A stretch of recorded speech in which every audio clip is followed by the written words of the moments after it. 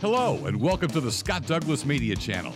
We stream live here every Tuesday, Wednesday, and Thursday at 8 p.m. Eastern Time for the talk show Conversations with Scott Douglas, a long-form interview program featuring big-name guests from the world of Monster Jam, motorsports, live entertainment, and more. On each conversation, you will hear directly from the superstars and key behind-the-scenes players telling their unique stories and offering tips and insights into their specific industry. You can watch each show for free when the conversation streams live, or watch a show anytime at your convenience by subscribing to the Scott Douglas Media Channel here on Twitch. It's easy to do. Just click on the About button on this page and scroll down to get your subscription started.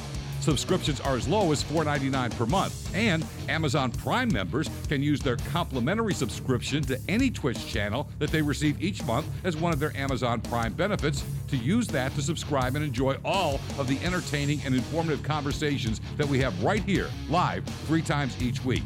And be sure to check out the website, scottdouglasmedia.com, for the lineup of scheduled guests that are coming up on Conversations, and for details on the production services that I can provide. Thanks for visiting the Scott Douglas Media Channel, and tune in every Tuesday, Wednesday, and Thursday night at 8 p.m. Eastern Time when Conversations with Scott Douglas comes your way live.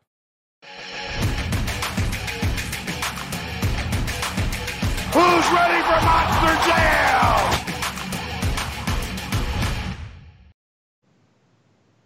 Good evening. It's great to see everybody, or, great to know that you're out there. And certainly thanks for joining the Scott Douglas Media Channel here on Twitch once again as another conversation with Scott Douglas. This is going to be a good one tonight.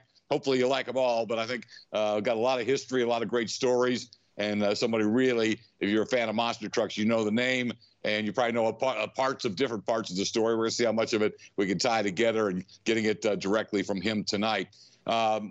So it's really exciting to have tonight's guest on. Many of you will know him more for his days when he's at the top of the game as a driver behind the wheel of the very unique and very successful Monster Patrol.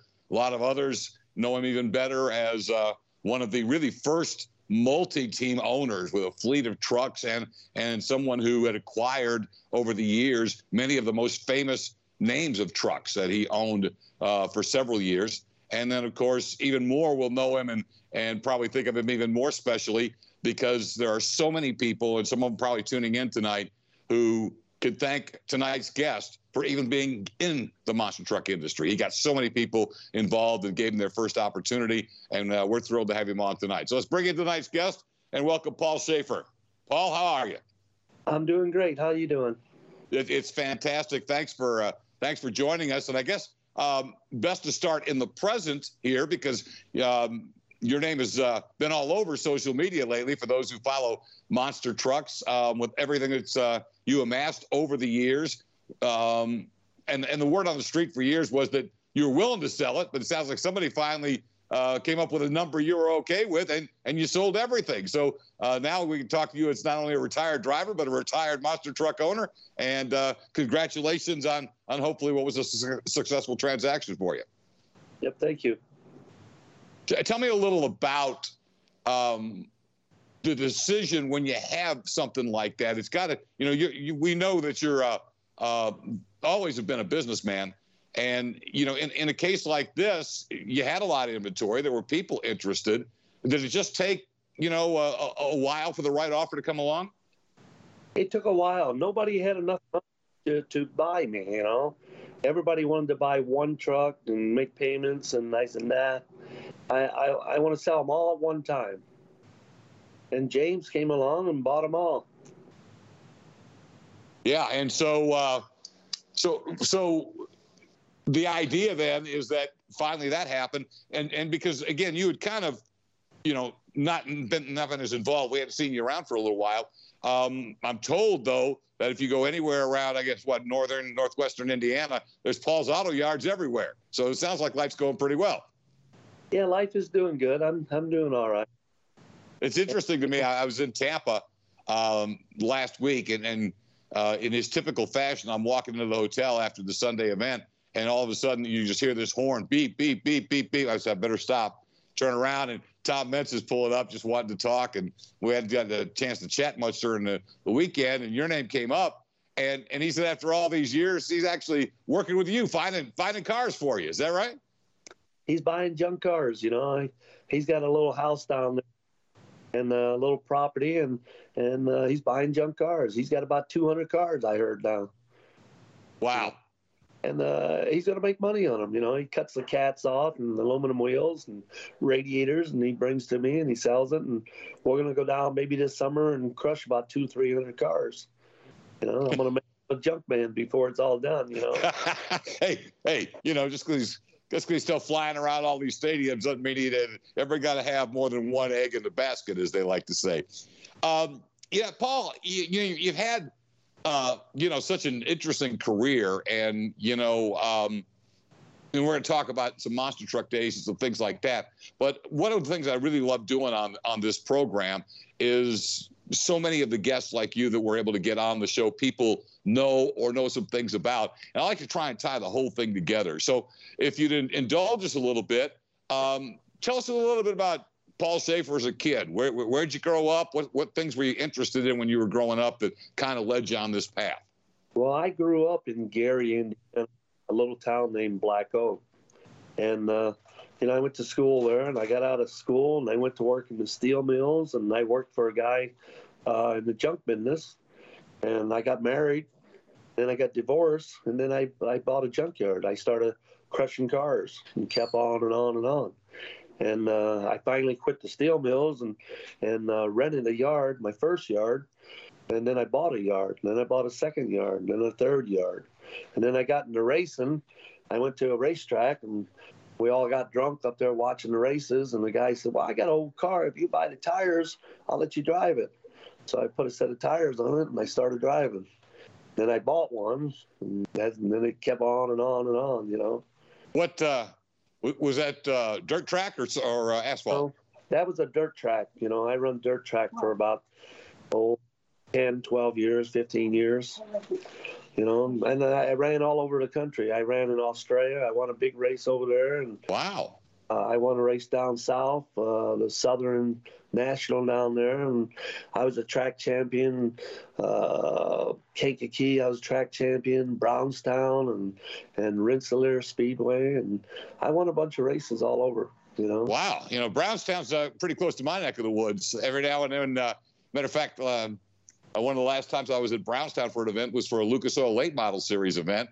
And the event's over, and we were televising it. And all of a sudden, we're sitting down, all those picnic tables all sit around on the outside there. And, we're sitting around and having a little discussion and whatever beverage or two might have been on the tap for that night. And sure enough, here comes Forrest Lucas, just plops down there. And, feels like one of the richest guys in the world. And he's just sitting there talking about, promotions and ideas. There's just so many cool stories at those racetracks, and there's a neat group of people that are involved in dirt track racing, Yeah, when I started, Brownstown was nothing but the best. If you could win down there, you could win anywhere.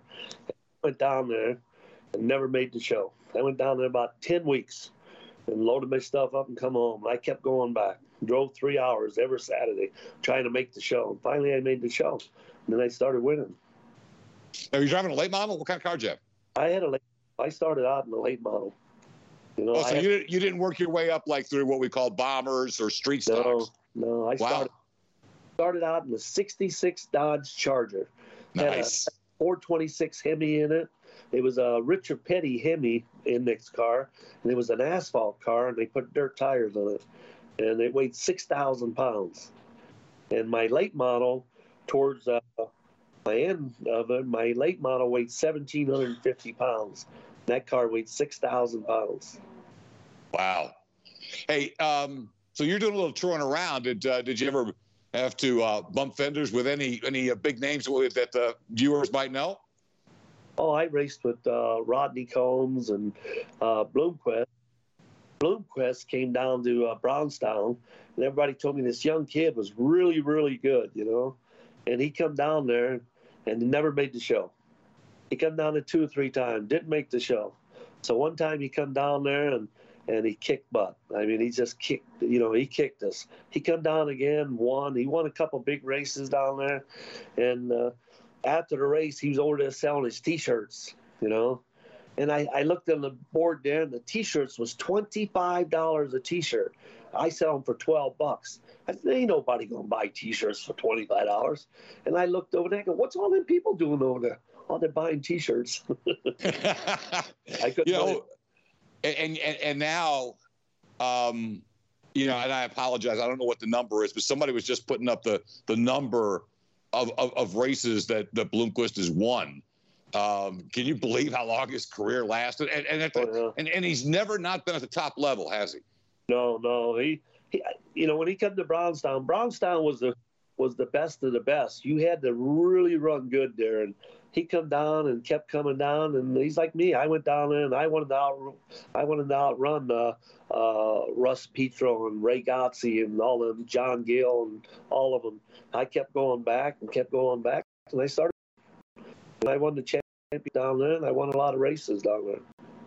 The folks who love circle track racing, it's interesting to me, and because my career before and really concurrent a lot of times with what I did with the monster truck industry and eventually with Monster Jam was in running racetracks, even more than announcing them, managing, promoting, but I was always on the asphalt end, and it was always interesting to me.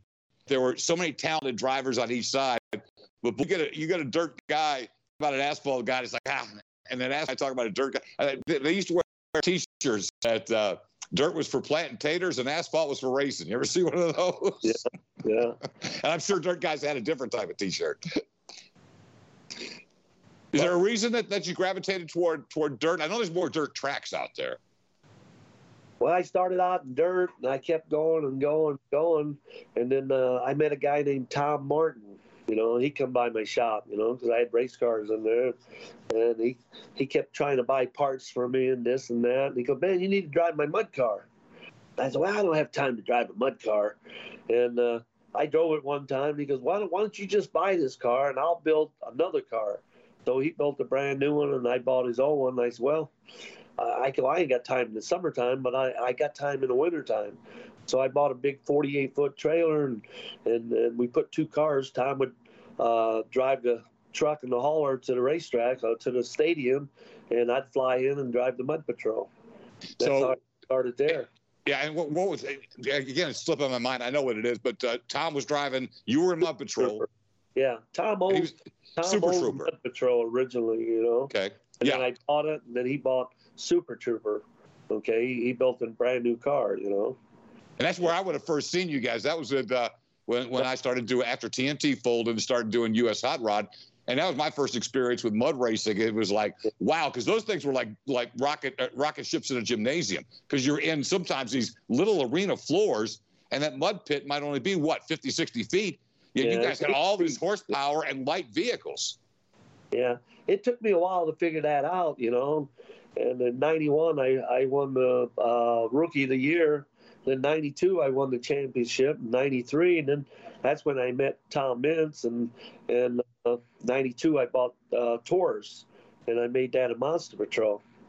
You know, and then me and Tom and my other guy, we built another one. We built a new one, and Tom drove the old one.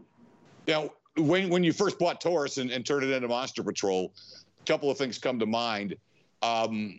So that's when you got hooked up with Tom. But when you got hooked up with Tom, Tom drove Mud Patrol for you, right? He took the mud truck when you got into monster trucks. Am I remembering that right? Yeah, we had Mud Patrol, and then we had Super Trooper. Not Super Trooper. We had Shake Me, and Tom would take them both, and he'd drive them both most of the time, or I'd drive one, and he'd drive one. And then we got him into the monster trucks. Let me tell you a story about Tom. You know, we go up to New Jersey up there, and I told him, I said, hey, it's 2 sets of cars. I want you to go over the first set, get out of the throttle, let it settle down, and then hammer it over the second set, then get out of it. Okay, no problem. They threw the flag, and he held it straight down to the floor. He was about 20 feet in the air, and it come down, bounced. I thought the motor was going to blow up. He never lifted.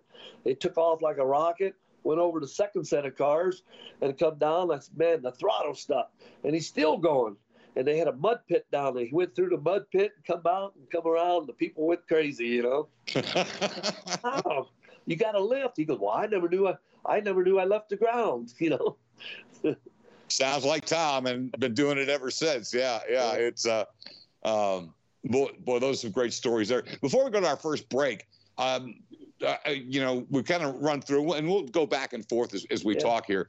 But one thing I wanted to get you to explain that everybody knows the Monster Patrol. So again, that was a tourist truck. So, but you already had now the Mud Patrol concept. But when you turn into the Monster Patrol, you come up with what looks like a sprint car wing. Right. Where did that come from? How did you decide to do that? Not at first, okay. The Taurus had the motor in the front. So I named it Monster Patrol because of the Mud Patrol and painted it black and green. So I went out and did a vent somewhere, and it nosed straight down to the ground, you know. I went over the cars, and it went straight to the ground, the nose of it. So I said, well, I put weight in the back. That didn't help. So I had a guy out of Iowa build me a big sprint car wing, and I put it on the back. And it put 490 pounds of pressure down on the back of that truck. You know, it did work, you know, but, you know, we wasn't going fast enough, but it did work. You know, it looked neat till you rolled it over. Yeah, it looked cool, and, you know, and then you guys would get up and climb up on it. And of course, a lot of people, the first thing they knew about Tom Meents was because they saw him walk on the wing and slide off the front of the truck. And, you know, fans at that time didn't know there was such a thing as an RII, and it would magically stop in front of him. That was crazy. You know, he was up in Milwaukee and he did that. And I go, are you crazy? And then I said, man, you make me look bad. I'm going to have to get up on that wing. And I got up on the wing, you know, and I'd walk across the roof. And I was indoor one day, and I walked across the roof and jumped off the hood, you know, and I'm pretty old at that time. And I sunk down in the mud, and I fell down. The truck hit me in the back, and I got up and ran, you know, and then it shut off. You know? I gotta get better than that, you know. Yeah, that's one that I would think I'd want to make sure I had the plan ready before I actually jumped into it there. Oh, some great stuff. Hey, before we go to break, because when we come out of it, I want to talk about, and we're going to get back to monster trucks, Monster Patrol, and I know we got some fun stories there. But one of the things I really wanted to highlight, because so many people got their start in the monster truck industry or the Monster Jam brand or different other properties because you gave them the opportunity. Now, you were acquiring trucks and needing more people, but so many people credit you for starting their monster truck careers. Is it just happened that way? Was it something that you took pride in and giving somebody who had a lifelong dream a chance? Well, back in the 92, 94, 95 and on, everybody wanted to drive a monster truck, you know, and everybody liked them. You know, we'd go to a stadium and it'd be, you know, 50,000 people in some of them big stadiums, and everybody liked them. Everybody wanted to drive them, you know, they wanted to work on them, you know. We had all kind of people come to me, you know, and at that time I kept growing and growing, and I worked for U.S. Motorsports, and he wanted 10 trucks, and Clear Channel wanted 10 trucks and all this, and you know, I kept counting the money, and I said, well, you know, I'm gonna make these guys pay, you know. I go, they're making too much money. And I told them, I said, hey, they started out paying me $1,500. I said, hey, I want to win, you know. And they said, well, we'll pay you $1,750 if you make it to the semifinals. We'll pay you $2,000 if you win. Well, I went up to Connecticut and Stanford up there, and I won the first 3 shows. The 4th show, they come to me and said, well, we can't afford to pay you, you know. And I said, you know, this ain't right, you know. But, you know, I was the first one when I took that Taurus and made it Monster Patrol, and I took it to Lima. They all laughed at me because I'm a dirt guy, and weight meant a lot to me, unsprung weight. I took the tires and I shaved them down to nothing. I mean, it took me 40 hours a tire, and everybody looked at me and said, man, can't you afford good tires? Nah, Bigfoot kind of laughed at me, you know. And I beat Wildfoot. I beat him. They kept looking at them tires. I went to Indy down there, and I set fast time. It was raining out, and everybody's, man, you ain't going nowhere. And I set fast time down there. The following week when we went, Bob Chandler shaved his tires. He started tires. Great story. Paul Shafer got Bob Chandler to shave tires finally. Yeah, Love that.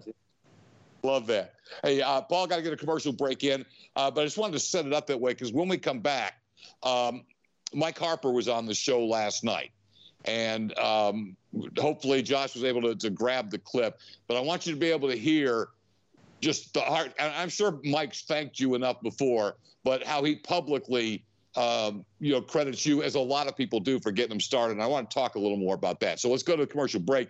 And I want to say thanks to some folks who make it impossible for us to be here. I want to start with PNC Bank. And again, PNC Bank, a great sponsor of this show, but also a great corporate and community citizen everywhere that you find PNC Bank locations. If you see the link that's on our page here, all you got to do is click on it. It takes you to pnc.com. And, in today's world, pretty much anything financial, you can do it online. You don't even have to go to the branch, although you can do that as well. But again, PNC Bank has become a great sponsor of Conversations. We appreciate them. Also want to say a big thanks to Lucas Oil. And again, Lucas Oil is, everybody knows, a great sponsor of so many motorsports, so many grassroots motorsports, and we thank them as well.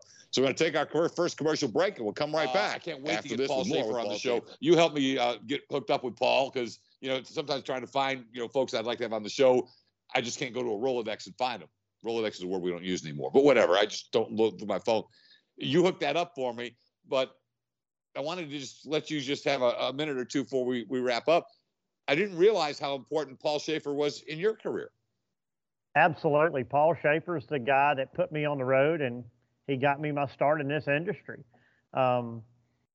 I hung around the U.S. Hot Rod guys through Pace Motorsports and SFX, and I went to the Gravedigger shop and trained with Dennis and Lyle Hancock. And then Paul Shafer had a seat open in one of the most famous monster trucks ever, Carolina Crusher. And it was Gary Porter's old truck, and I lived in the Carolinas at the time, and I had the opportunity to run that truck for 5 years through Paul.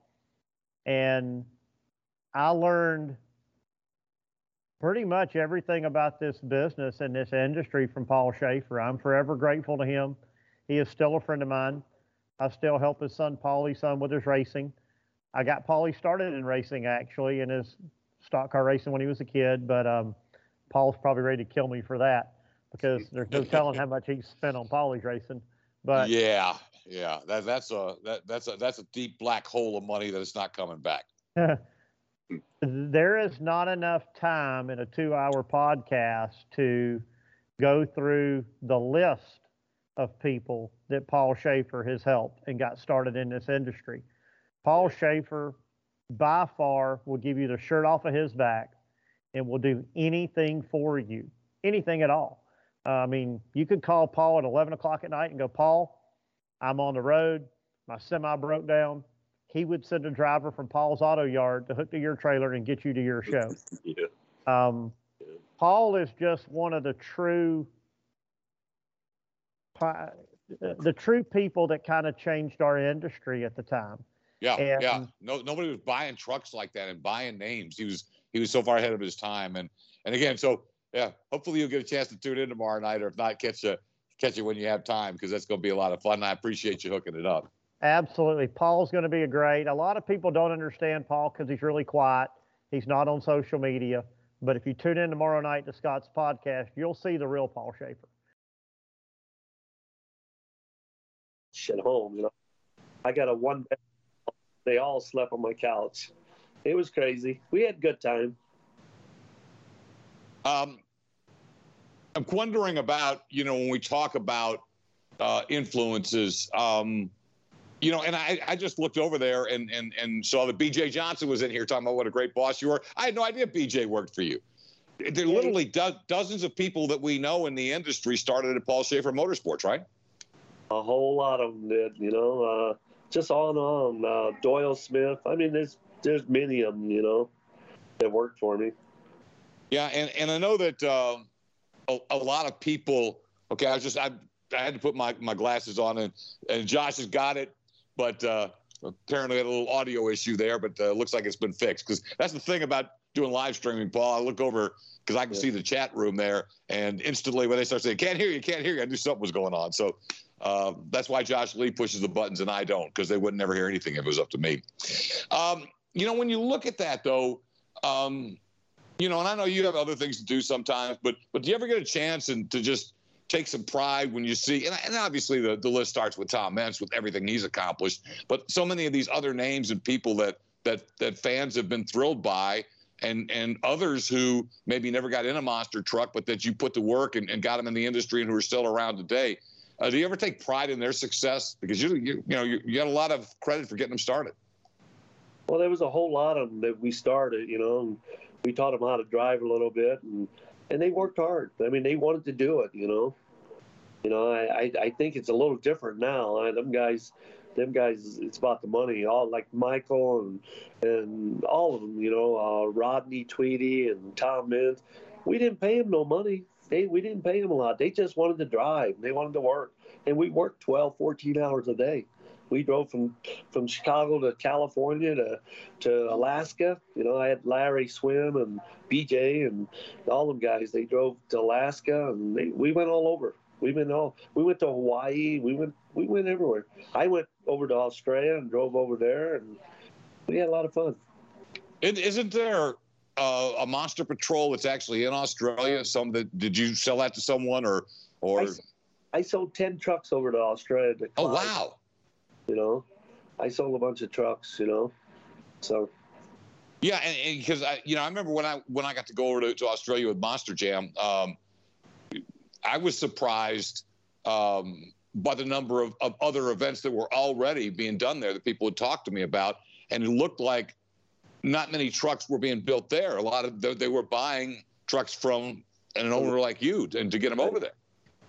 I went over there and drove at a racetrack over there, Monster Patrol. They had everybody over there, all of them. And I had to drive the Monster Patrol, and it was the Boogie Van's truck. It had a short wheelbase, and it wasn't a real good truck. But they had a racetrack over there, and they had cars down the straightaway. You had to go through the corners. Well, this Boogie Van had a short wheelbase, and I whooped them over there, you know. Greg was over there, and Samson was over there. All them guys was over there, and I just put it on with that old truck, you know. That was kind of neat to win that race over there, you know, win some of the races, you know. Yeah, it sounds like it. And, you know, when we went over there, I was just amazed by the fervor of the Australian fans. And I think part of it was, you know, and that was just as they were starting to get some TV, and probably just when you went over there and just started to really get a feel for it. And they were just, you know, and there's a lot of love for different American things when they go over to Australia. But boy, the fans just went crazy for the monster trucks. Oh, they treated me like I was a star over there. It was crazy. I mean, it was hard. They didn't meet a whole lot of American people, and I mean, they just took care of me, you know, and everything, you know. Every place I went was a million people, it seemed like. Yeah, and when you think about it, when you get on one of those flights, you realize why a lot of folks don't go over there. First, when you see what it costs, and secondly, it readjusts your senses 15 hours in the air. But I remember, who was it? Craig Christensen for a while got to where he was doing deals over there, but he was like going back and forth, and it was constantly. And I don't know how somebody could just keep taking those flights. Do you? Yeah, the money must have been good, you know. He was working for the same guy I drove for over there. The guy that bought a bunch of trucks, you know. Just super nice over there. Super nice, you know. Some of the guys that you worked with, and like Mike Harper said very well last night, that's how I remember you when I was interacting with you in the Monster Patrol days when you were driving, and you know we were doing our live events, our TV stuff. Was that you know, you were really kind of unassuming, and you know, you weren't one of these guys that jumped out there and talked a bunch of smack. You know, I'd ask you a question, you'd answer it, but when you got out there, you were a tough guy to beat on the track. But that was kind of the persona you had. But some of the people you brought into the industry, they were like your polar opposite. Now we'll get to Tom in a minute, but BJ Johnson is intriguing to me. Because now there's a guy with a wild man streak too. He said at one point you started calling him. He put this in the chat room. You started calling him Shafer's stunt team because of the way they were running your equipment. Larry Swim and BJ, they was crashing every night. Every night they'd crash, you know. Well, let me tell you the story about BJ. I hired him out of California. So I had to go to the airport and pick him up. Now, I never met the guy, never seen the guy. And he said, "You'll know me when I get off down there to pick up my luggage." I go, "Okay." So I'm standing there, and some crazy guy come out with a green mohawk, earrings, and I said, "You got to be kidding." And this is BJ, and I took him home with me, and I said, "You got to be kidding." He goes, "Well, I broke about every bone in my body, driving motocross and this and that." And I go, "Wow, okay." But Larry Swim and BJ, we went to Terre Haute, Indiana. We did a big show down there. And BJ went down there and flipped the truck over. They called the ambulance. Ambulance went down there, and they had him in the back of the ambulance. And he had a girlfriend there. And I jumped up in the ambulance and said, "Get out, BJ." "Oh, I broke my arm. I said, "Get out." I go, "You drove motocross. You broke every bone in your body." I said, "Get out. You ain't going to the hospital." So he got out, and his girlfriend took him to the hospital. So he come back, and he got a big cast on his arm. And he said, "Well, they put it in the cast. They think I broke it, and I'm going to have to go to my specialist and get it looked at and all that." And I said, "Oh, no problem, BJ." I said, "Larry Swim, we got the body fixed in your truck, and Larry's going to drive your truck." "Oh, no. Larry ain't driving my truck." He took a saw and cut the cast off and drove the next night. That's the BJ we all know and love. Yeah. Can you believe he's a big family man now? I know. I heard that. That was crazy. Yeah, you definitely got a lovely wife, and they're a great couple and a great family. Hey, but you mentioned Larry Swim. There's another guy who has gone on to make a great name for himself, or in a lot of different trucks, actually. Larry was a good guy. I mean, he could work on the truck. He could do anything, He did 90% of the work on the trucks. And he didn't tear up a whole lot until I teamed him up with him and BJ. Man, them two guys. But everybody loved them, They made Barefoot and Monster Patrol. They really made it because they kept rolling them over, crashing them every night. Danny Torgerson said, "I want those two guys." I said, "Well, you got to pay me more money because they tear up too much stuff." They did. They rolled them over. And even Tom, Tom says, "Well, he goes, I'm going to beat Gravedigger." I said, "Well, if you can't," well, he told me, he goes, "If I don't beat him, I'm going to run in, I'm going to crash him." And he did, man. He rolled them over every night. And Bill Easterly called me up one night, said, "Paul, you got to do something with your truck." I go, "What's wrong with Monster Patrol?" He goes, "It looks like heck." He goes, "You need to put a wing back on it. It's got a brand new wing on it." I called Tom. "What happened to the wing?" "Oh, I rolled that over the first night, He had duct tape on it now. They made me put a new body on it and a wing on it because Tom, he was an animal. He rolled over every night too, Oh, so many great stories there, and just in what you were talking about with those guys too, and I remember Dennis telling the story, and that because I started diving into, at the time you were talking about, there was this stretch where there were times when Dennis almost got unbeatable, and all of a sudden here comes Monster Patrol showing up, and here's this guy he doesn't know named Tom Mintz, and he kept talking about Tom coming out there with this raggedy crap of his. That's what he called it. And he's just kicking my butt every time going out there. And he tells a story about Tom being out there, I believe it was in Pueblo, Colorado, if I remember the story Dennis telling right.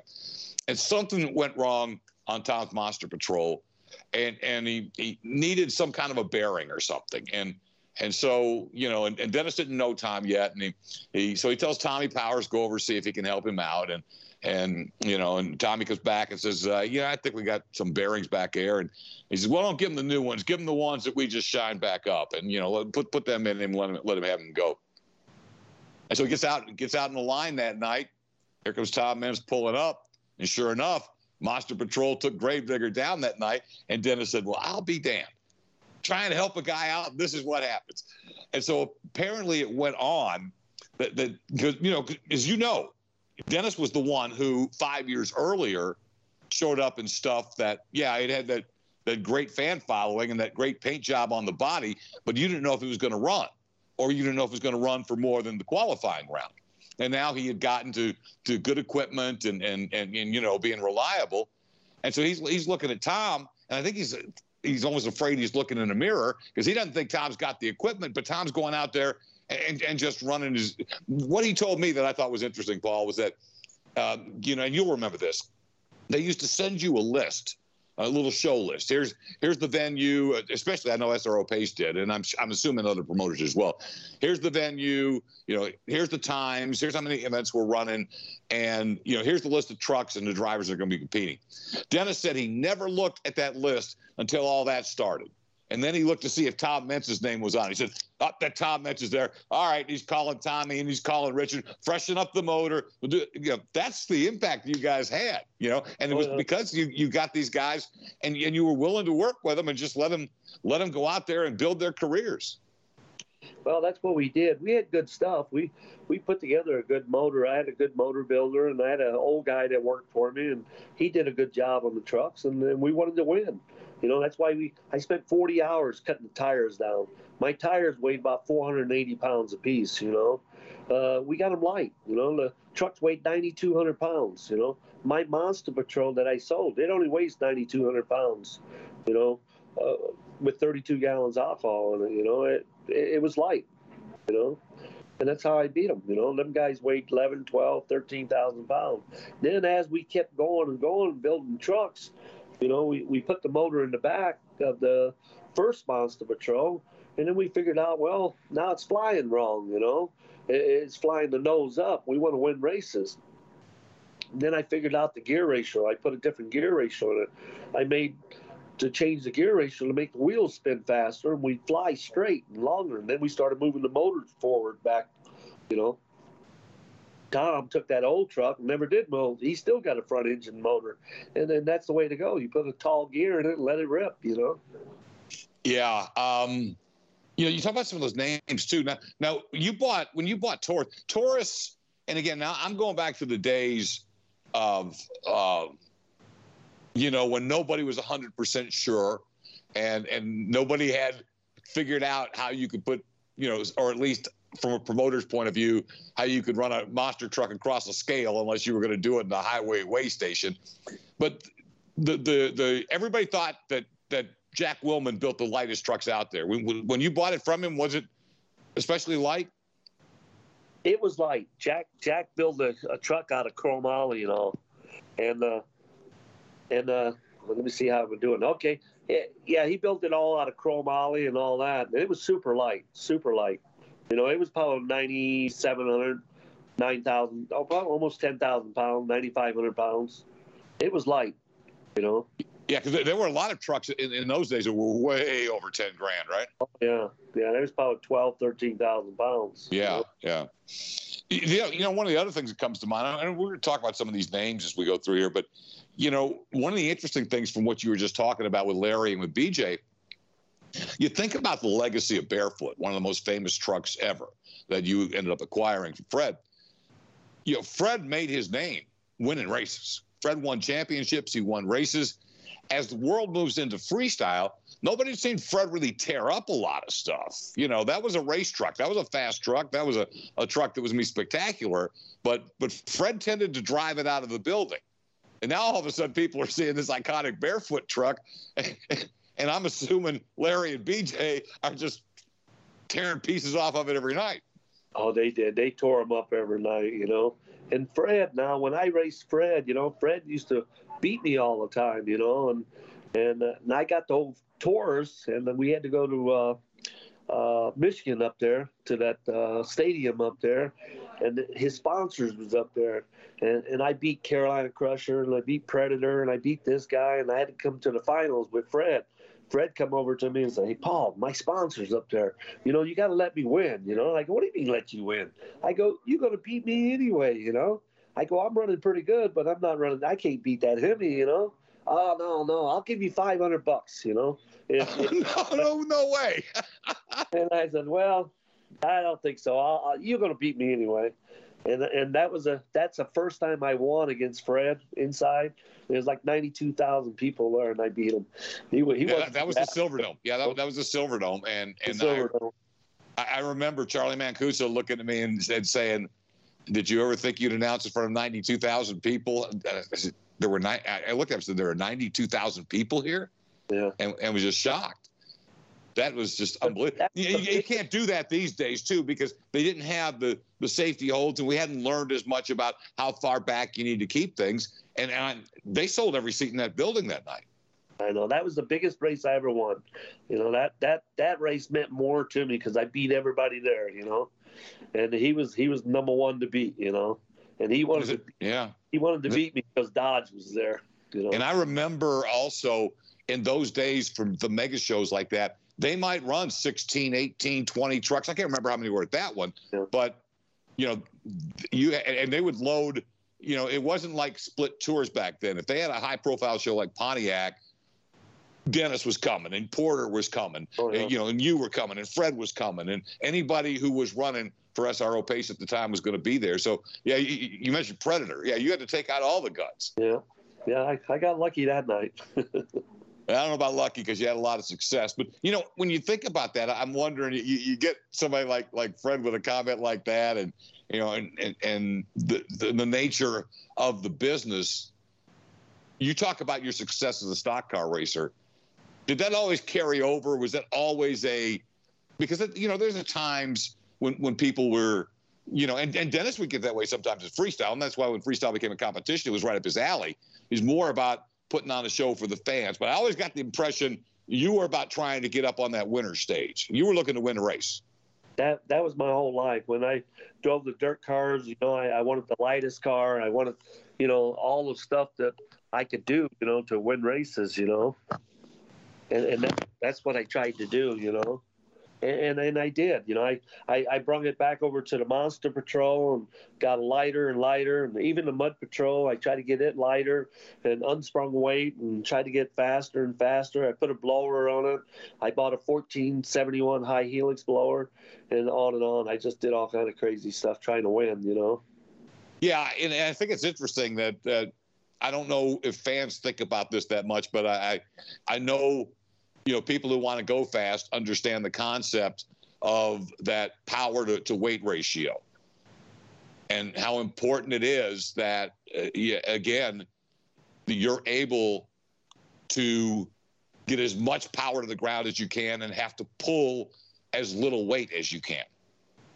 Yeah, I kept trying to beat Fred, you know. He had the big Hemis and all that. And I went to California and I bought a Chevy Hemi. Had 3 push rods, and I tried and I tried and tried, and I couldn't beat him.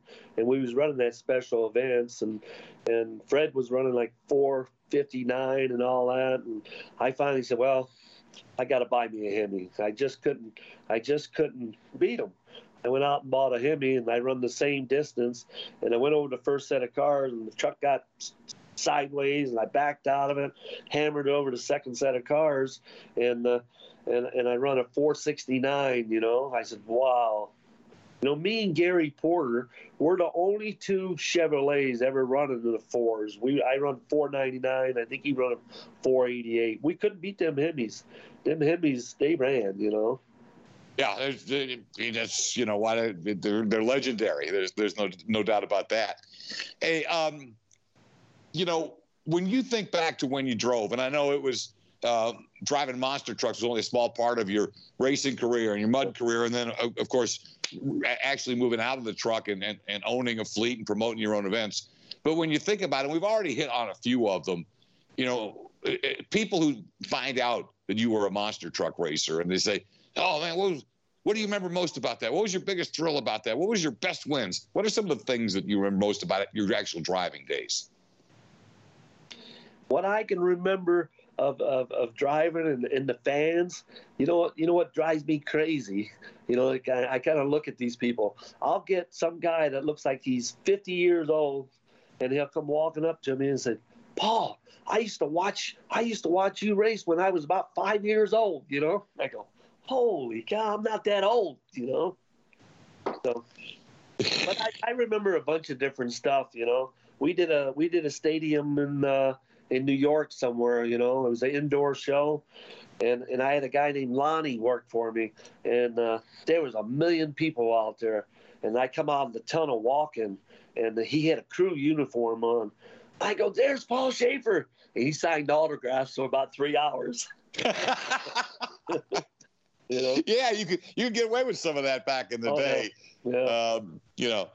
Not happening today. Everybody knows everybody between social media and television and everything else. But yeah, it was. You can kind of get away with some of that, and as we started to do more and more pit parties, I remember every now and then that a driver would do that, put his crew chief out there to sign the autographs, and in many cases, no fans would know the difference. No, I did a show with Jack Willman up there in L.A. at the Coliseum up there, and they paid me to bring the Mud Patrol out there. And Mud Patrol was pretty famous around here, but they never seen it on the West Coast. And I took it out there, and I took my Monster Patrol out there, and Jack had his out there. He had a McGee motor, and it had 2 plugs per cylinder and 2 fuel pumps and crazy deal. And he wanted me to drive it. And they put a $10,000 computer on it. And he goes, Paul, I don't want you to lift, And I said, Jack, the track is terrible. He goes, I don't want you to lift. I go, okay, boss, whatever you want me. So I held it clean to the floor, and I went over to cars, and it did a big nosedive, and it dove down to the ground. And I tried to bring it out of it, and I seen the tunnel. And I tried to aim for the tunnel, and I got back on it, and it started flipping, and it flipped all the way over and hit the wall, It crushed the cage in on it and all that. And Crazy Jack drug it out there, and they put me in the ambulance, and they knocked my glasses off, and the guy set the fire extinguisher off. I finally got out of there and went back there, and they're working on that truck again. He goes, you'll be ready for the next round. Bill Easterly come up and said, Paul, you drive that thing over the cars. You don't jump the cars, because the cage, they was afraid the cage was going to man up. But the computer, $10,000, had the guys from Australia in there, and it took me too long to pull up to the line, and the computer ran out. They didn't get nothing on the computer. It was funny. Well, what a great story. Hey, I don't know if you caught it. I don't know how much you follow any other racing or watch these days, but you said that, and it just kind of gave me thoughts about some of the stories about when they did get in some of those iconic buildings like the LA Coliseum. A NASCAR actually ran its Busch Light Clash there this past weekend. Did you notice that? Yeah, I seen that. That was pretty neat. It kind of makes me smile, and it's like, well, maybe when we did run it, in the LA Coliseum, we were on to something, because they had a pretty daggone good crowd in there, and I think it got them a lot of interest for a race that up to now it kind of seemed to be waning a little bit when they kept running at Daytona every year, because the big shows you're still a week and a half away, but I was just looking at that and looking at the way the asphalt was in there and watching some of it. And, obviously totally different from what you ran on, but it just brought back some cool memories. This great football stadium can also handle some cool motorsports. Yeah, they did a great job. I thought they'd be fighting out there a little bit. They must have had a long talk before the race, and the boys don't take each other out. But they put on a good show. It was a pretty good show, Yeah, because you and I know about bull rings, but a lot of those guys, in today's world, didn't have to come up on the bull rings, and that's about as close to a Saturday night quarter-mile bull ring short track as they're ever going to see at that level. Yeah, good stuff. If they had the super late models out there like us, we'd all been fighting. They've been fighting heck, they've been taking each other out and everything else, Yeah, everybody with the bump and run move, and once you get in and move him out of the way, you're going to have to talk to him back in the pits afterward, and probably talking wasn't going to be a part of it, right? Yep. So media, I promised everybody a lot of great history and great stories, and we've already gotten some of it, and I want to get some more, but I guess let's bring Paul Shafer back in, a longtime driver of Monster Patrol. But, I'm sure we'll stumble back to your driving days here as we go through the rest of the show. But I wanted to get to the point where you decide and Carolina Crusher was first, right? You decide to buy Gary Porter's operation. What, if you can, and again, with what you're willing to talk about, what kind of motivated you and got you thinking along those lines, and how'd that lead to continuing to add trucks to your fleet? I really don't know. What I did was I started out, Gary wanted to sell his truck, and we talked about it, and I said, I'll buy it, and you can drive for me, And he goes, well, I'd like to have a new trailer. And I bought him a brand new trailer, and he did the whole inside, and he traveled with it. And I started, like I told you, they never paid no big money to none of these guys except gravedigger got a little bit of money, and this guy got a little bit of money, and that guy. Well, I started building trucks, and I started running for U.S. Motorsports, and I ran for Clear Channel. And next thing you know, I bought a couple more trucks, and they wanted to pay me, and I said, well, I'll build a couple more. So then I couldn't build them fast enough, so I said, oh, I'll just buy Gary's. And then Fred, he come up to me, and I said, what do you want for it? And I said, I'll buy it. And I bought his shop down there, and he had a guy working for him, and we built a couple more trucks.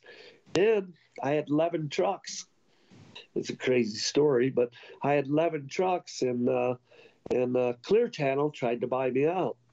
You know, it was kind of crazy, you know, and they offered me big money for them, and I should have took it. You know, I was dumb, young and dumb, and I didn't take it. And we had a big meeting down there in St. Louis, and Bill Easterly, I got to thank him, but he told me I was not a racer. I was an entertainer. And I had 11 trucks. And I said, well, Bill, you're wrong. I'm a racer. I've been a racer my whole life, and I'm a racer. And I kind of walked out of the meeting. So then December, we had to, they was booking trucks for January, February, March. So I went up there, and I met Bill, and I thought about it for a long time there after he told me I was an entertainer. So I walked in there, and I said, Bill, you're right. I am an entertainer, and I'm a very good entertainer. And they make money. So I sat there with about 10 people at the table, and I said, well, I'll give you all 11 trucks. But I kind of lied, because I couldn't give them 11 trucks because I already booked like half of them, or 7 or 8 of them, with U.S. Motorsports. So they said, well, we want all 11 trucks. I said, well, I'll tell you what, I'll give you all 11 trucks. I want $5,000 a truck. They told me I was crazy. I got up and walked out. 2 weeks later, they called me back and said, first year we'll pay you $4,750. Second year we'll pay you $5,000. Wow. So I got paid, but they kind of cut me off, you know. They kind of cut me down on some of the shows in the second year because they started building trucks because they couldn't buy mine, so they built their own trucks, you know. And I really should have sold them to them, you know. But I jacked the price right on up there, and I helped every guy out there because they had to pay, you know. And then, well, I didn't have enough trucks for 11 trucks for Clear Channel. So I went out and bought Fred, and I bought this truck, and I put bodies on trucks, and you want to run my body, you can run my body, and I'll pay you this much. So I'd pay a guy $3,500, and he'd run my body, and I'm getting $5,000, you know. So I started making money, and then I started buying trucks, and I bought more and more trucks, you know. So that's how I got started, and I had to buy all these trucks, and I bought ground pounder, and, you know, and I had to have a woman driver. I had a couple of women drivers for me, and just kept on and on. You know, Paul, that's so interesting, and what some people might not be surprised by, but might not have thought of, is that you brought a down to earth grassroots business acumen to this, and weren't afraid to take a no. If they were going to tell you no on the 5,000, you were clearly ready to go take these trucks other places, because so many of the folks in those days it felt like they had to take what was offered. Is my recollection, and they had never really been in a spot of, you know, they got in. Most of the guys in the early days got in running for purses, as you know, and then $1,500. Yeah, it wasn't much. And so Dennis was one of the first, because Dennis couldn't afford to run for purses, and they wanted Dennis, and he had to start getting guaranteed money. And they started the transition, but that guaranteed money wasn't much. And you really did, with a move like that, like you're saying, kind of start to force it up where these other guys were going to benefit, because you had 11 trucks. Somebody with 1 or 2 trucks, hey, I want this or I want that. Well, you know, unless your name was, you know, Dennis Anderson or Bob Chandler, they probably weren't going to talk to you. Nope. But we started that with 11 trucks, and then they tried to buy me, and I didn't sell, and, you know, I bought more and more trucks, and the second year was tough on me because I didn't do a whole lot of shows for them, and I started going out renting the stadiums and doing this and doing fairs, and I made some money. I lost money in Maine, and I was doing like 3 shows a weekend, you know, and it was hard to get people. I had Bobby Paul, and I had a lot of good people helping me, and we tried to run these shows, and we did a good job. It got more and more, and then my boy came along in '97. Now I got to babysit too, and it was tough. So Paul Shafer Motorsports starts putting on events. When you have that many trucks, it seems like a natural thing, but it was almost, and well, let me ask you, and you can clarify for me, but it almost became a necessity. You've got all these trucks, and for whatever reason, they're not using you as much where your main money may have come the year before. So you started to put on your own events was something you really had to do to work these trucks. I did. I put shows on in Daytona and all over the place, and I made money. Some places I made money and some I lost money, I learned real quick. It was a lot of work, Monster Jam does a lot of work. It costs a lot of money, I was in a stadium and I'm in there cleaning the bathroom. People said, "Why are you cleaning the bathroom?" I said, "For $1,500, I'm cleaning the bathrooms." Yeah, It was crazy, Just crazy. People wouldn't realize the contracts that go into those things, and what they try to charge you for. For dirt, I had to hire people to do that, and I mean, there's a lot of things behind the scene you don't see. When you see 70,000 people on there, you can count all the tickets, but that's not all profit. You'd be surprised, how much money you lose sometimes. I know this, and my memory's not what it once was. But I do remember a couple of summers when I was working at Louisville Motor Speedway. And so I'm working, and in those days, the work for Clear Channel or SRO Pace or whoever the name was on the paycheck at the time, the bulk of the work was January, February, March.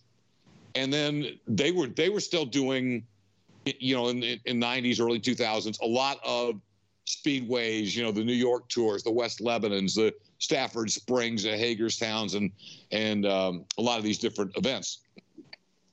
But it would work for me because I was working full time at Louisville Speedway, but I could take Andy Vertrees was cool with me taking the winters off to work for them and announce monster truck shows and do their television stuff in January, February, March. And then I basically then would come off the road in April through September or October.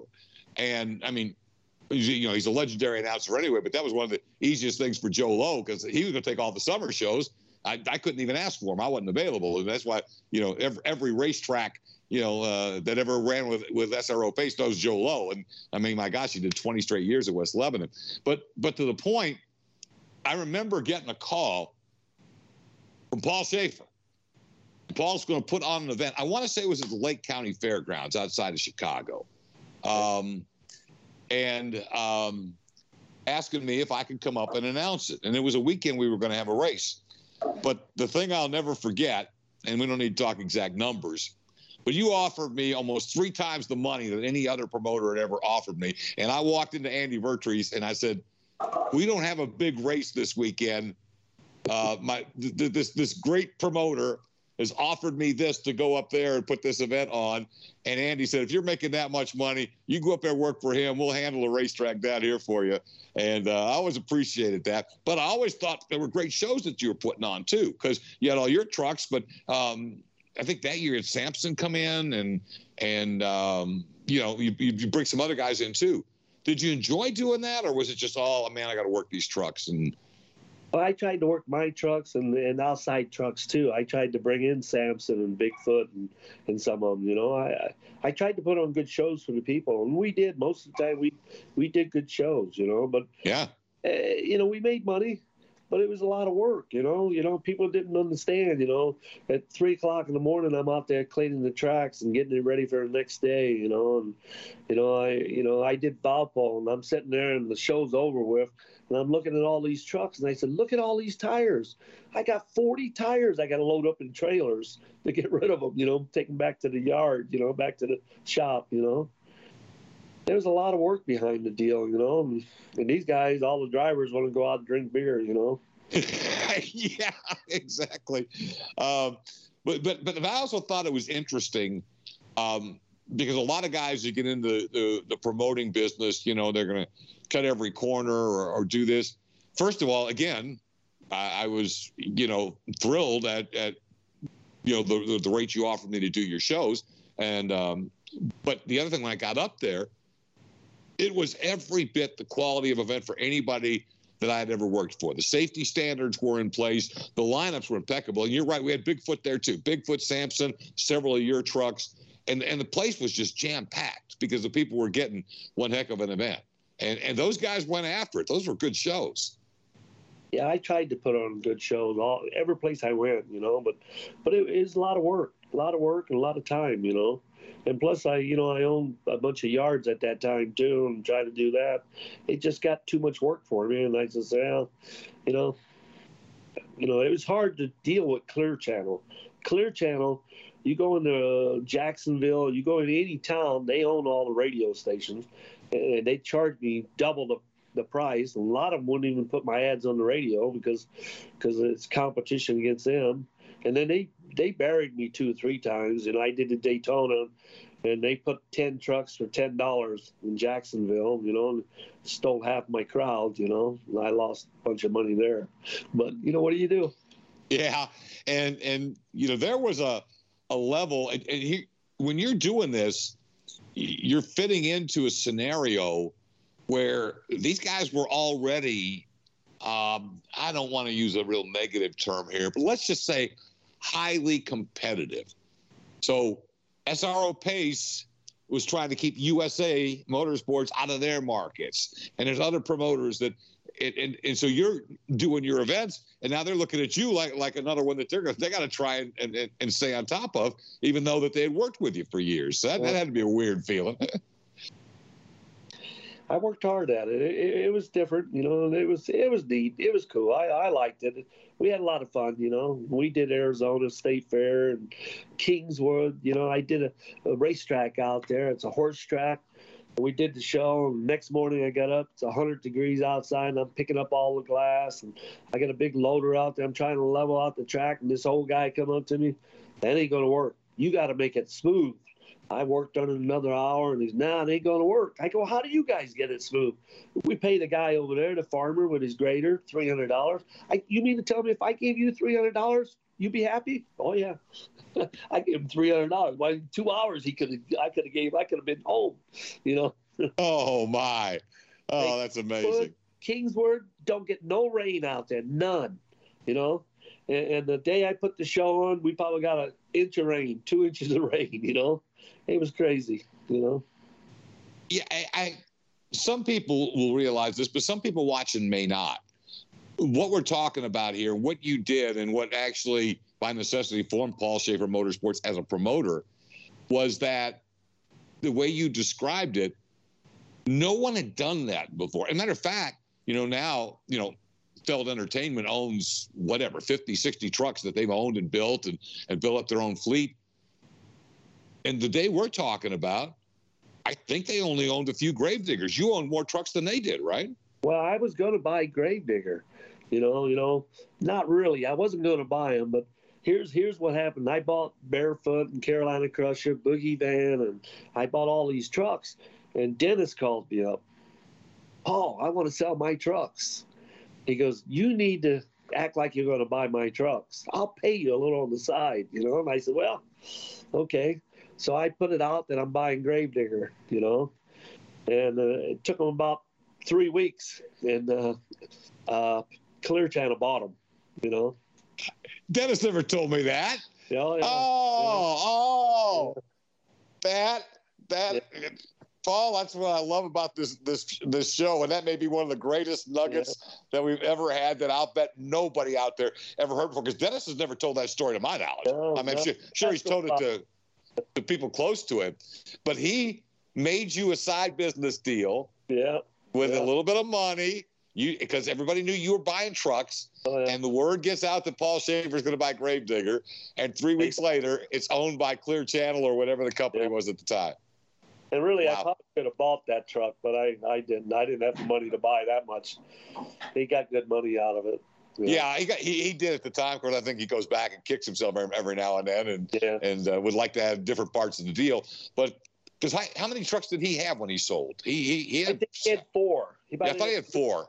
Yeah. So Paul Shafer's going to buy 4 Gravediggers, and sure enough, somebody else. And I'll bet he got top dollar at least at that moment. Again, revisiting it later, he probably wished he got more. But what a great story. That's probably a good place to take a commercial break, because we'll have some more stuff. But I don't know how we top that one. Oh, I can just see Dennis too. Paul, I'll give you some money. You just put the word out you're buying my trucks. And he's got the whole master plan and the Anderson brain going right there. People think he took too many shots at the head. That guy's pretty sharp too. A lot of you guys. He was another Tom Mintz. When he was young, he was Tom Mintz. Him and Lyle, that Lyle Hancock. Lyle Hancock driver too. I like Lyle. Lyle was good, He was super nice. He was, and he was a trendsetter too in a lot of ways. But you're right. Dennis's biggest problem with Lyle is he tore up as much as he did. Oh yeah. Everybody, Robert Parker and these guys would get a Gravedigger truck and say, well, he drives it that way. Of course, if they didn't drive it that way, then the fans would be complaining and this and that. But Dennis didn't like paying those bills. That's why he wanted to sell the whole deal. And you would find that out later when B.J. Johnson and Larry Swim came along. And I'm sure you had other wild men in Tom Mintz, of course. I had a guy named Mike Dropick out of Alaska. He came down. I remember him. He come down and drove for me. He drove a barefoot truck, and I had him doing displays all over the place, right? He called me up, and I go, do you get paid? He goes, yeah, I got paid. I go, what's wrong? He goes, well, I got a problem. He goes, they wanted me to do burnouts in the parking lot. I go, ain't no big deal. He goes, well, I did a burnout, and I went down to the corner, and I hit the cement barrier, and I rolled it over. I go, you rolled it over at a display? Had a display, tore it off. Gotta be kidding. I don't know. I've ever heard of one being rolled over at a display before either. Yeah, I'm sure it's happened. But I'd be laying in bed, and all these guys would call me and tell me how they did.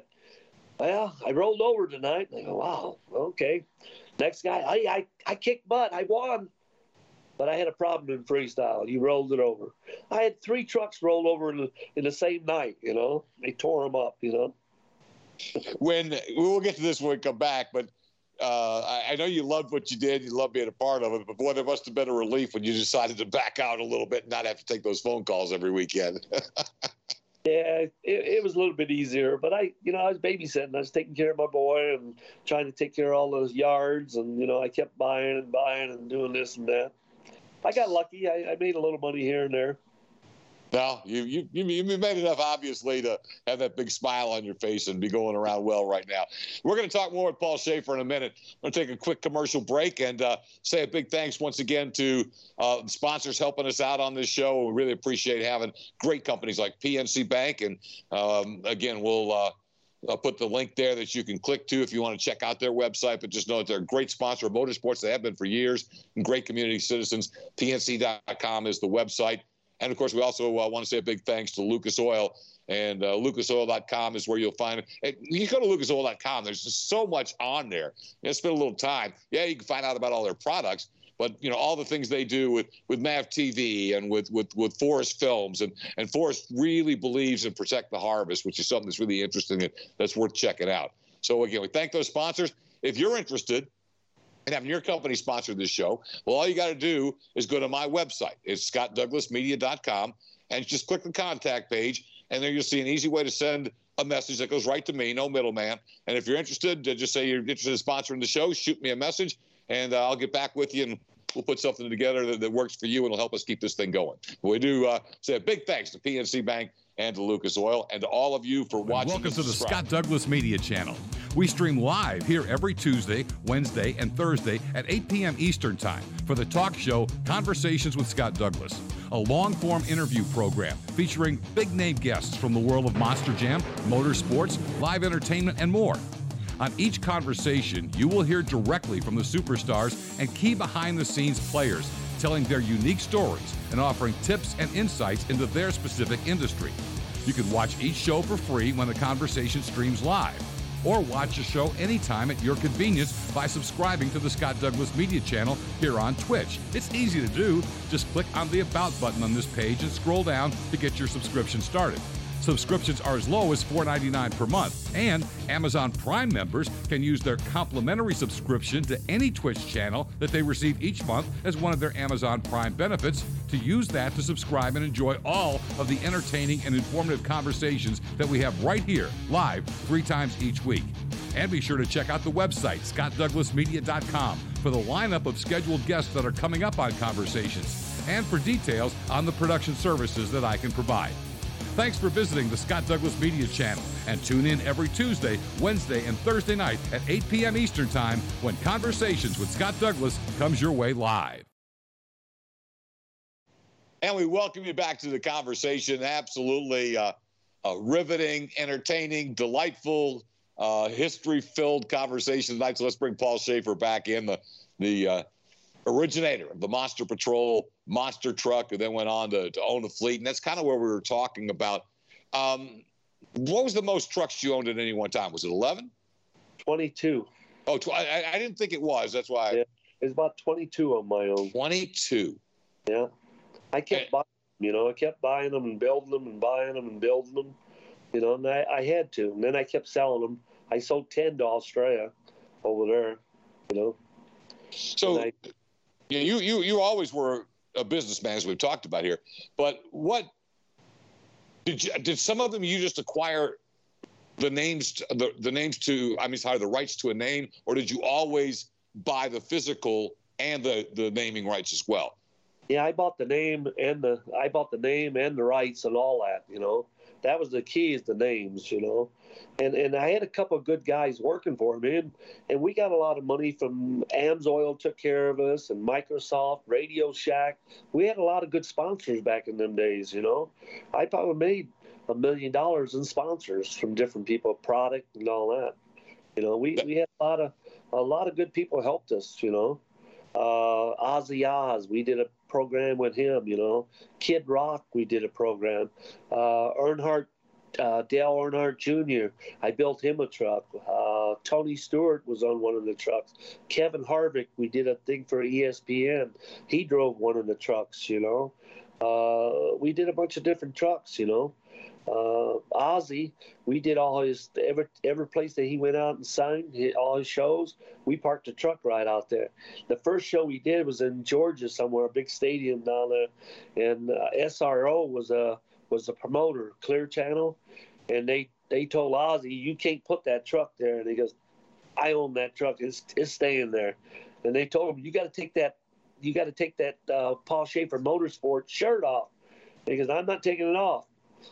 I sponsored that truck, and we did shows, and they didn't like that because the Oz Monsters was there. Wow. We had a guy named Brian Harwood, and he would go all over with it with Ozzy. We did about Kid Rock. We did a show up there. It's in a video somewhere. If you look on the YouTube, we did a show up in Detroit, and they took straps and put Kid Rock on top of the monster truck and drove it into the place, and then he jumped off and was singing and stuff. So we did a bunch of crazy stuff. I love all that. Yeah. Tonka toy truck. We did that truck. We did a bunch of them. It's just amazing. The other part about that I don't think anybody really realized, and I know I certainly didn't. And you come from, when you're in the short track racing world, or when you're in any type of the stock car racing world, you live and die on sponsorships. They're going to be local sponsorships, but the guy who's getting the money, is going to be the guy who has the fresh tires to run and win the race that Saturday night. When we were starting in monster trucks, everybody had these big sponsor ideas, but nobody, I remember Dennis thinking he could get Chevrolet and went in there and had his hopes all up, and nobody was really interested at that point. And so for you to be able to generate that kind of stuff, I'm assuming it's because that's part of what you were always doing. If you're a race car driver, whether it's local, regional, national, and maybe you've got a whole team doing it, somebody's looking for sponsors. Well, I think I got lucky. I hit it at the right time when Monster Trucks was taking off, and we went out and got sponsors, and one right after another. We kept going. I had a good team looking for sponsors, and we picked them up. Gibson Guitar gave me a bunch of money and guitars, and we did different shows. But we was all over, with all them trucks. I put bodies on trucks, and they was running them Oregon and California, and we was running all over. I had a lot of trucks out there running. I did a McDonald's commercial, and I did all kind of crazy stuff. We just on and on. And Radio Shack, they did 2 years. They gave me $300,000, but it was a lot of money in that, at that time. Yeah, no doubt about it. I could see the rest of the monster truck world salivating over one like that to get, and we talked about that with some different people, but and then when you would see a very visible sponsorship, and this going back to the Tough Tracks days, and TNT, I mean, people just fell over when Auto Value was on Scott Stevens' King Crunch. I mean, that was a huge deal for everybody because nobody else was finding anything. Move it into the SRO Pace days. For years, the Cretans having Checker, Trucks, and Cragen, allowed Jimmy to build all that horsepower and allowed those trucks to run at that level. But there were a lot of them, like our good buddy Jim Kohler up there, who was just, what? I'll take Lucas Oil's products, I'll put his stuff on there, and I'm going to figure out a way to make this thing work. And, he's still out there with his Ford trucks at the top of the game. But you really did something nobody ever did, really, when you look at how you built it. And I'm wondering, you explained pretty well how it got going and why you wanted to acquire more trucks or you'd build more trucks. But was there a point, was it most of the time, were you out there looking, or was once your reputation that you were adding trucks, would your phone ring and maybe Tony Farrell saying, hey, I got the Wild thing for sale? Were you getting a lot of that? Yeah, Tony wanted to sell it, and I bought it, and then he drove for me. He drove for me for a couple of years, and he was a super nice guy.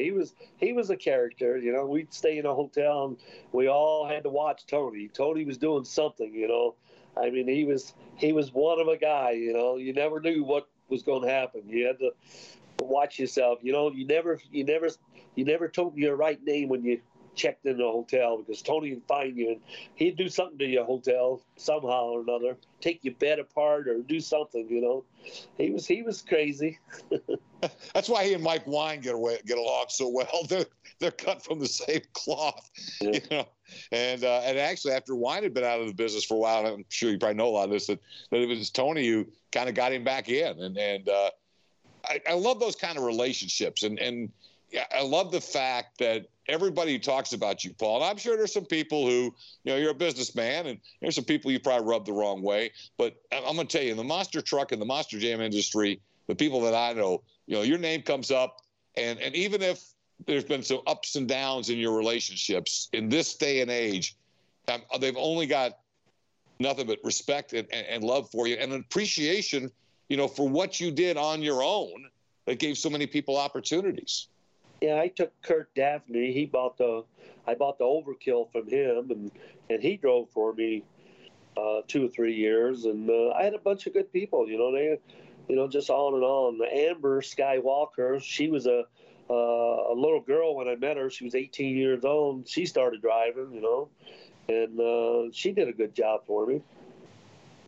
I'm interested too in your acquiring Boogie Van. Did Mike just call you and say, hey, you want to buy another one? How did that come about? No, Mike didn't call me. Mike wasn't happy with me on that deal. She called me. Pam called me. Oh, Pam called you? Yeah, Pam, because Pam owned the truck. Okay.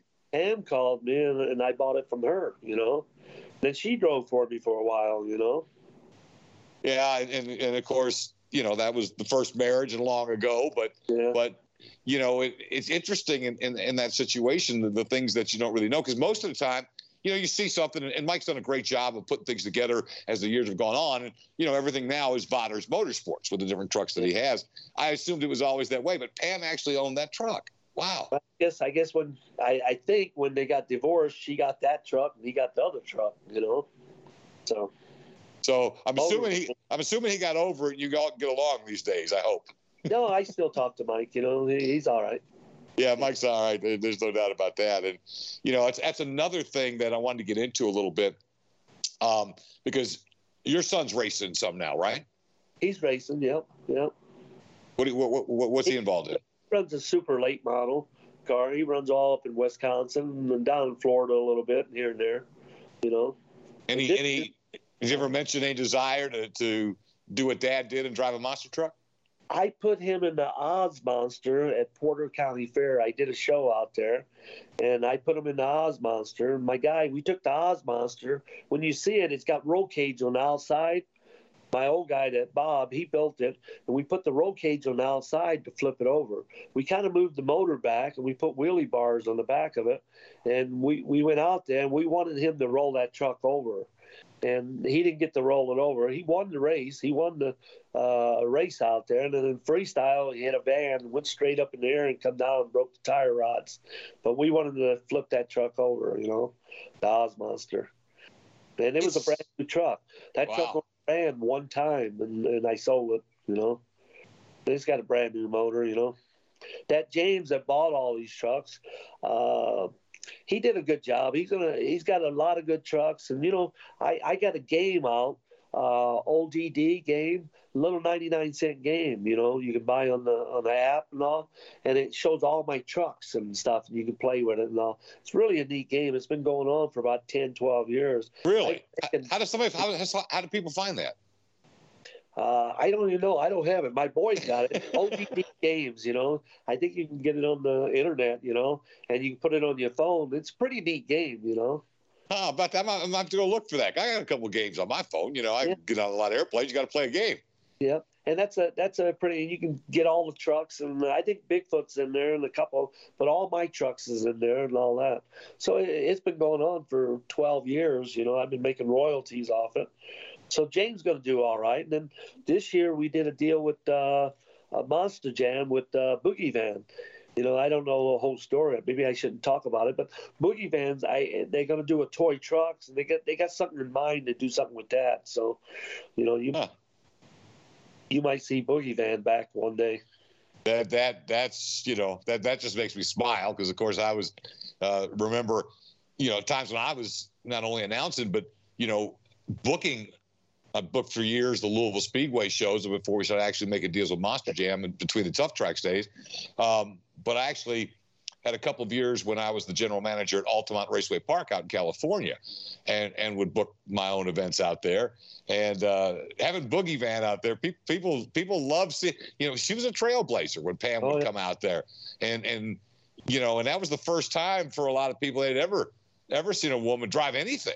But especially a big old monster truck. And, you know, it was interesting. One of the reasons I want to ask you about your son and if he had any interest, though, I'm wondering, it's just amazing to me. And I know we see it in other forms of motorsports, you know, Dale Sr. and Dale Jr. and the Petties. But, boy, in the monster truck world, can you believe all of the second and third generations? Because there's thirds that are coming. I guarantee you, Dennis Anderson's grandkids are going to be in those trucks someday. It's amazing all the different, you know, whether Scott Stevens' son or Tom's sons or, you know, you just go on and on. Does that surprise you? Because those kids grew up around it, but it's still interesting that they all want to follow in their mom or dad's footsteps and drive the truck on their own. And some of them are the best in the game right now. Well, my Papa seen me work on him, you know, half the night, and he Papa said he don't want to get involved working that hard. So younger generation don't like to work like we did. You know, we'd work till 7 o'clock in the morning. You know, I'd work till midnight and leave and go to California. You know, we did a lot of traveling. You know, a lot of trucking. You know. Did you mentioned that?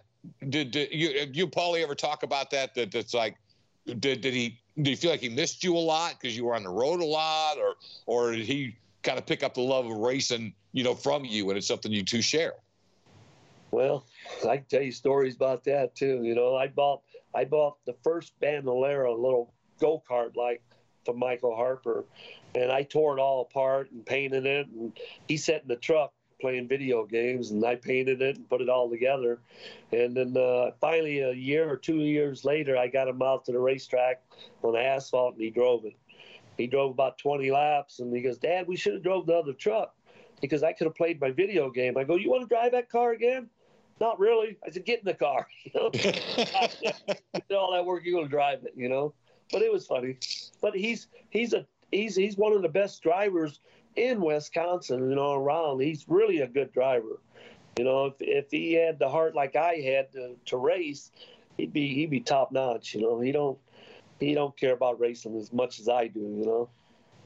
That is interesting, though, these back and forth tie-ins and your relationship with Michael Harper. And as you know, I think most people know, Michael still got a lot of NASCAR involvement, and he's trained a lot of those guys. You know, and he's proud of Paulie. Oh yeah, we took him down to Charlotte down there, and Michael had him down there for 30 days. He had about 15 kids down there, young kids down there running those bandoleros. Michael's babysitting all these guys, and we sent him down there for 4 weeks learning how to drive and stuff, you know. And he won the championship in one of them. He won the championship in Legends, and then he won the champions. He was 15 years old, no driver license. And Eliana Speedway was a big half mile. They probably run 110, 120 mile an hour. He won the championship there. Then last year, 2021, he won a race up in Wisconsin at 250 laps, and he won that race. And William Byron was there. There was 2 or 3 NASCAR there, and he won that race. Wow.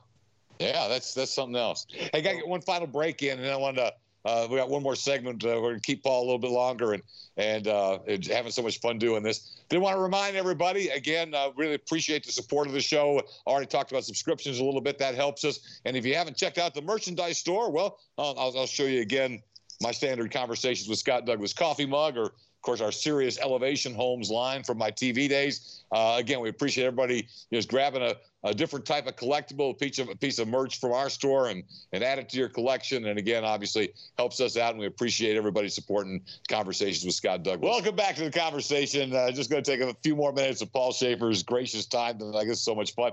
You know, we get talking during the break, and I'd mentioned the name Elliot Miller because we're just about some things we were talking about. And Elliot's always been, you know, for the people who for years were in my ear, one of my favorites, and I've probably done arguably more events with Elliot in my ear than anybody else. I didn't realize that he got his start as a kid because begging you to let him do your website.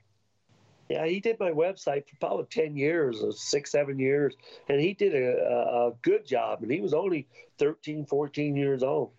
He did all my website. That kid was very intelligent. And then he went 3 years with Monster Jam, and now, you know, he's got his own promotion, Monster Truck Throwdown, which does very well. You know, you see a lot of events. I think he does it smart. You know, you would know better because you've actually had to put your money on the line as a promoter, but he doesn't try to go all over the world or national. He's got a series of events, and he's worked out great relationships with different facilities. He knows he can go in every year, and he draws great crowds. And, you know, there's something to be said for understanding what you can do, and if it's going to pay your bills and make you money and you're doing pretty well, and, you know, that's okay. It's fun being on a Skype call with Paul because so many people are calling into it. I love it. I never seen none of his shows, but you know he does some of the shows I used to do, and everybody says he does a good job on his shows. He's a very good promoter, you know. Yeah, I heard that, and it's interesting the way different people get in, and like you said, there he is doing websites. You know, we've talked often about my good friend Andrew Palachko, who was just always there as a kid, and then he became, you know, and he was doing a lot of these blog things at the time, but then he became everybody's photographer, and you know, and now today he's like, you know, one of the top operations directors for the entire Monster Jam operation. And you know, my producer here tonight, Josh Lee, who knows where he's going to go because he's willing to do anything and working his way up, and at a young age he's a competition director on a Monster Jam tour right now. It's, I guess, where I'm getting to, Paul, and you've been a part of it. There are very few, and this has always been a unique industry, but when people fall in love with it, isn't it amazing to see, you know, these guys who work on the trucks, they'll work all night, not worried about what they're making pay-wise, the passion people have for this, and like with Elliot, or like we're talking with Josh, hopefully, as his future goes forward, it pays off but it pays off maybe somewhere they didn't see coming, you know? I used to have people call me up because I want to go with you. I want to go to a monster truck show. I said, all right, come on, bring your bags.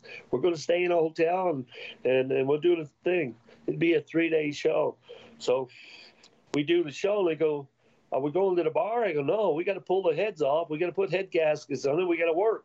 He goes, we got to work? I go, yeah, we got to work. So we work till about 3:30, 4 o'clock in the morning, getting the truck back together, and we do another show. Well, you know, I got to tear the truck apart and do it again, you know.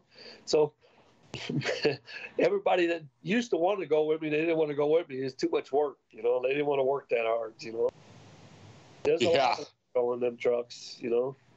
No, it is, of course. And the thing that I think you have a perspective unlike any other, because of the number of trucks you had, the number of trucks you built, the number of trucks you bought, so many people. I can't imagine the number of people who came up to you, just like you talked about there.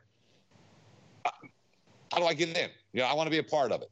And Elliot at 13 sounds pretty cool. Didn't you say he called secretary saying, let me build your website? And you guys decided to do that. You must have a lot of stories like that of people who just wanted to come in the door and ended up getting careers. Hey, there was a young kid that called me and said he seen me race somewhere. And he called me up. He goes, you going to race Indianapolis? I go, yeah, well, I'm doing that show down there. He goes, I want to come and spend a weekend with you. My mom and dad's going on vacation. I'll spend a week with you. And I go, whatever, no big deal. So I go down there and do the show, and this kid's yelling at me up there, and his mom and dad's up there. And he goes, well, we got his suitcase in the car, you know. I go, you got to be kidding. This kid's 9 years old. And I took him home. Is that right? Yeah. The kid's name was Brian Manson, I think. You know him? Yeah, he kind of has become a promoter himself.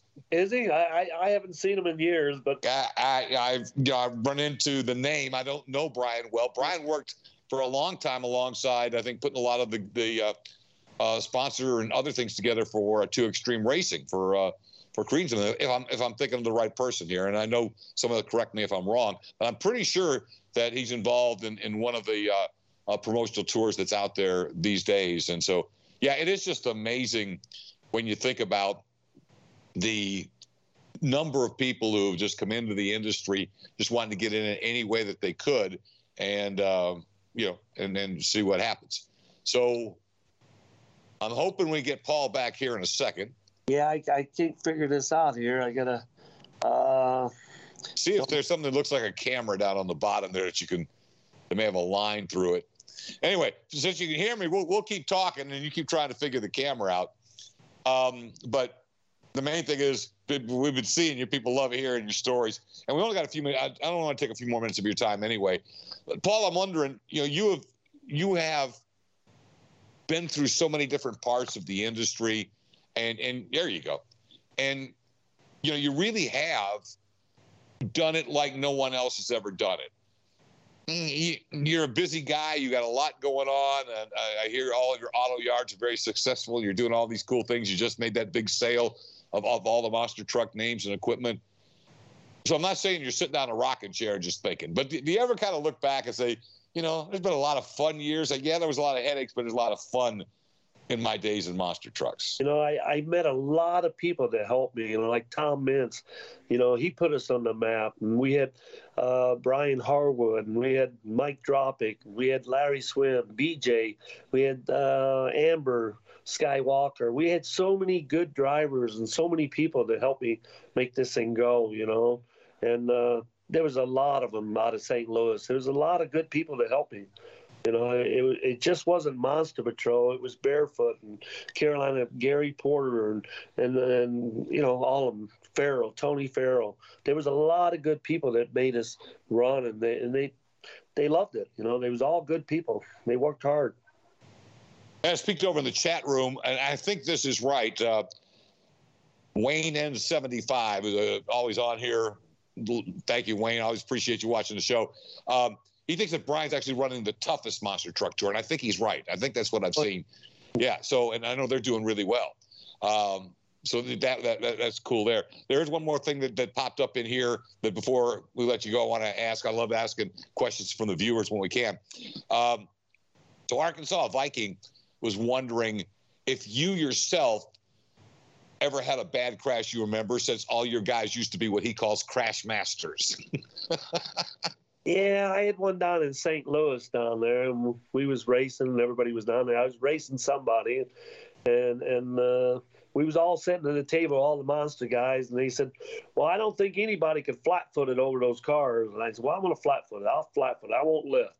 And I didn't lift, and I went straight up in there, and I come down, and it was cement, and the pipes in the back, the bars, the tubing hit, and it bent it in half almost, and I got out of the truck, and I was shook up there, and it kind of hurt my back a couple times, you know, and this and that. But overall, I really didn't crash very hard, you know. Most of the time, you know, the mud car was worse than the monster truck. Everybody said, well, the monster truck. Well, when you crashed the monster truck and you roll it over, you go 1, 2, 3, and you hit the wall. The mud car, you flip that over, and the guy said, you all right? I go, yeah. How many times did I flip? Well, 12. Well, holy shit. You don't see it, you know, you don't feel it in the mud car. It's just so fast. The monster car, really, really slow, you know. Well, and you started in days, you know, before containment seats and Hans devices and all that. Did you ever worry about physically? Was it ever an issue that you were taking a beating at all, or did you just like doing it the way you were doing? My first truck, the Monster Patrol, I took a beating every night. I'd be standing in line to run out there and wave to the crowd. And D2, Dante, or from Bigfoot, he's sitting there stretching, and my bones is hurting so bad, it's unreal. I said, I don't know how he does it, you know. When I got done racing, my guy that helped me would help me up in the driver's seat of the semi to drive home. That's how hard I hit all the time. I was up in New York somewhere, and I did freestyle, and I coasted all the way to the wall and stopped. My guy come over and said, what did you break? What did you break? I said, I broke my back. My hands fell off the steering wheel, went straight down. I think I broke my back, you know. Oh, gosh. We took a beating, you know. I couldn't believe, you know, D2, you know, he's sitting there jumping around, and I said, man, I can't move. You know, I was hurting so bad. But then I got a better truck, you know. That old truck, I'd race against Lyle and Greg Bigger, and I'd win freestyle. That old truck had coilovers on it and springs, and I'd jump over the truck, over the cars. It would bounce 15 times, and everybody in the grandstand would be standing up cheering me on. It looked like it was going to flip over. Well, when we built the brand new one, me, Tom, and Bob, we built the brand new one. I went to Arkansas, and I did a show, and I backed up, jumped over the cars. Nobody stood up. I backed all the way up against the wall by the tunnel and hit. Nobody stood up. The new trucks with the springs, I couldn't get it off the ground. It wouldn't get sideways, wouldn't do this. So we had to look at different way of doing things, you know. And it was crazy. To entertain for freestyle, them new trucks couldn't do it. That old truck with the springs, all you had to do is jump the cars. You was the star because it looked like it was going to flip over every time, you know. But you guys were paying a price in those days, and, you know, and I know the equipment has gotten, you know, safer and more comfortable. But does it amaze you, you know, like it does me, that all these years later, that Tom's still doing what he does at the top level and probably got more championships in him? You know what I told him? I go, them trucks must ride good. He goes, Paul, they ride real good, but we're going twice as high now, and they hurt still, you know. It still hurts you, you know, because they're going twice as high, you know. Yeah, and that's the other thing, too, when you think about it.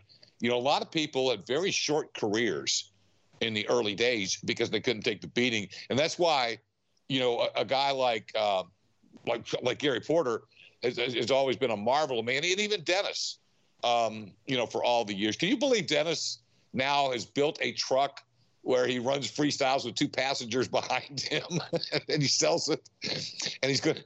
And somehow they've got me for a charity deal agreeing to ride with Mr. Anderson. So good luck. I hope I make it. Yeah, Paul, that's a ride. That's a ride probably you wouldn't advise me to take, I'm guessing. But, you know. Hey, all right, just to wrap it up. your story is so unique, and it's had such a big part in so many different parts of this amazing industry. You know, what would you like, or are there anything that you hope that fans and especially not just fans, but people in the industry today realize about what you did by not just following and conforming to the way everybody else did things, and you went out, and like you said, and maybe this is it, you really got the number up for everybody because of the way you played the game in terms of the money they earned. Well, I seen the dollar signs, when I run the mud car, and I kept going to them shows and running the mud car. I said, man, these guys making a lot of money, And I said, I got to buy one of them, And I gotta thank Tom Martin. He's the one that drugged me into the mud car, and I spent half my money doing the monster trucks then, But it was a good ride, It was a good ride. And I guess now the final thing, is that enjoying life. It looks like you're busier than ever. All those auto yards and all the work you're doing, and your son racing. Sounds like things are going well for Paul Shafer. Yeah, it's going well. I'm trying to get him to move up a little bit and get a little more. He says he's going to win a bunch of races this year. He won about 7 or 8, but he won that big one, and he's in the hunt all the time, And his day's coming, He's gonna be a one of those top-notch driver in the super late models, Awesome. I had a bunch of different people call us and want him to drive a car, but it's all about the money now. You got to have a lot of money to drive them cars.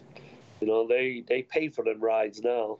Exactly. I don't know. Some people don't understand that. I mean, talent's talent, but there's got to be money behind the talent for anybody to ever see it. Yeah, there's a lot of people got talent out there. You just got to have the money to do it, Yeah, no doubt about it. No doubt about it. Well, Paul, I can't thank you enough for coming on the conversation tonight. It's absolute delight. I always enjoyed working with you over the years, but there's so much unique about your story, and that makes it so interesting. And just watching the chat room blow up tonight, everybody's loved it. I hope you know that people, the Monster Jam fans and Monster Truck fans all over, still consider you one of the great names ever in the industry. And I can't thank you enough for your time, and wish you and Paulie and your family everything, nothing but the best. Okay, same to you. Got to thank all the fans. They was good to me. They were, and you were good to them. Paul Shafer, yep. Ladies and gentlemen. Again, tomorrow night, 8 o'clock Eastern, we're going to rerun an encore presentation of our program with, boy, it's awful loud there, Josh. Thank you. That was so loud. Boy, Josh hit me with the audio. This is live streaming. It was so loud.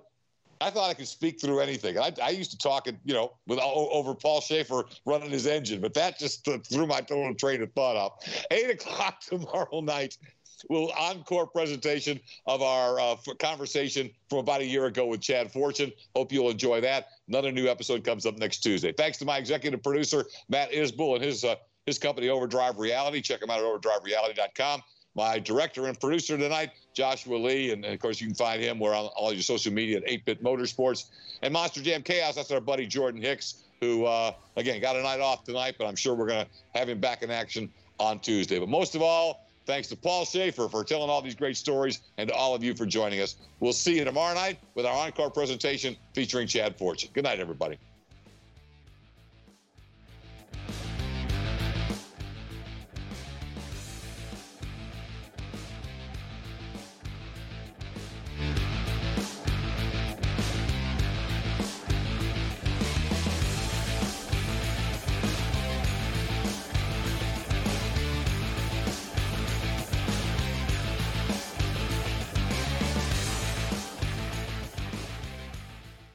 Hello, and welcome to the Scott Douglas Media Channel. We stream live here every Tuesday, Wednesday, and Thursday at 8 p.m. Eastern Time for the talk show Conversations with Scott Douglas, a long-form interview program featuring big-name guests from the world of Monster Jam, motorsports, live entertainment, and more. On each conversation, you will hear directly from the superstars and key behind-the-scenes players telling their unique stories and offering tips and insights into their specific industry.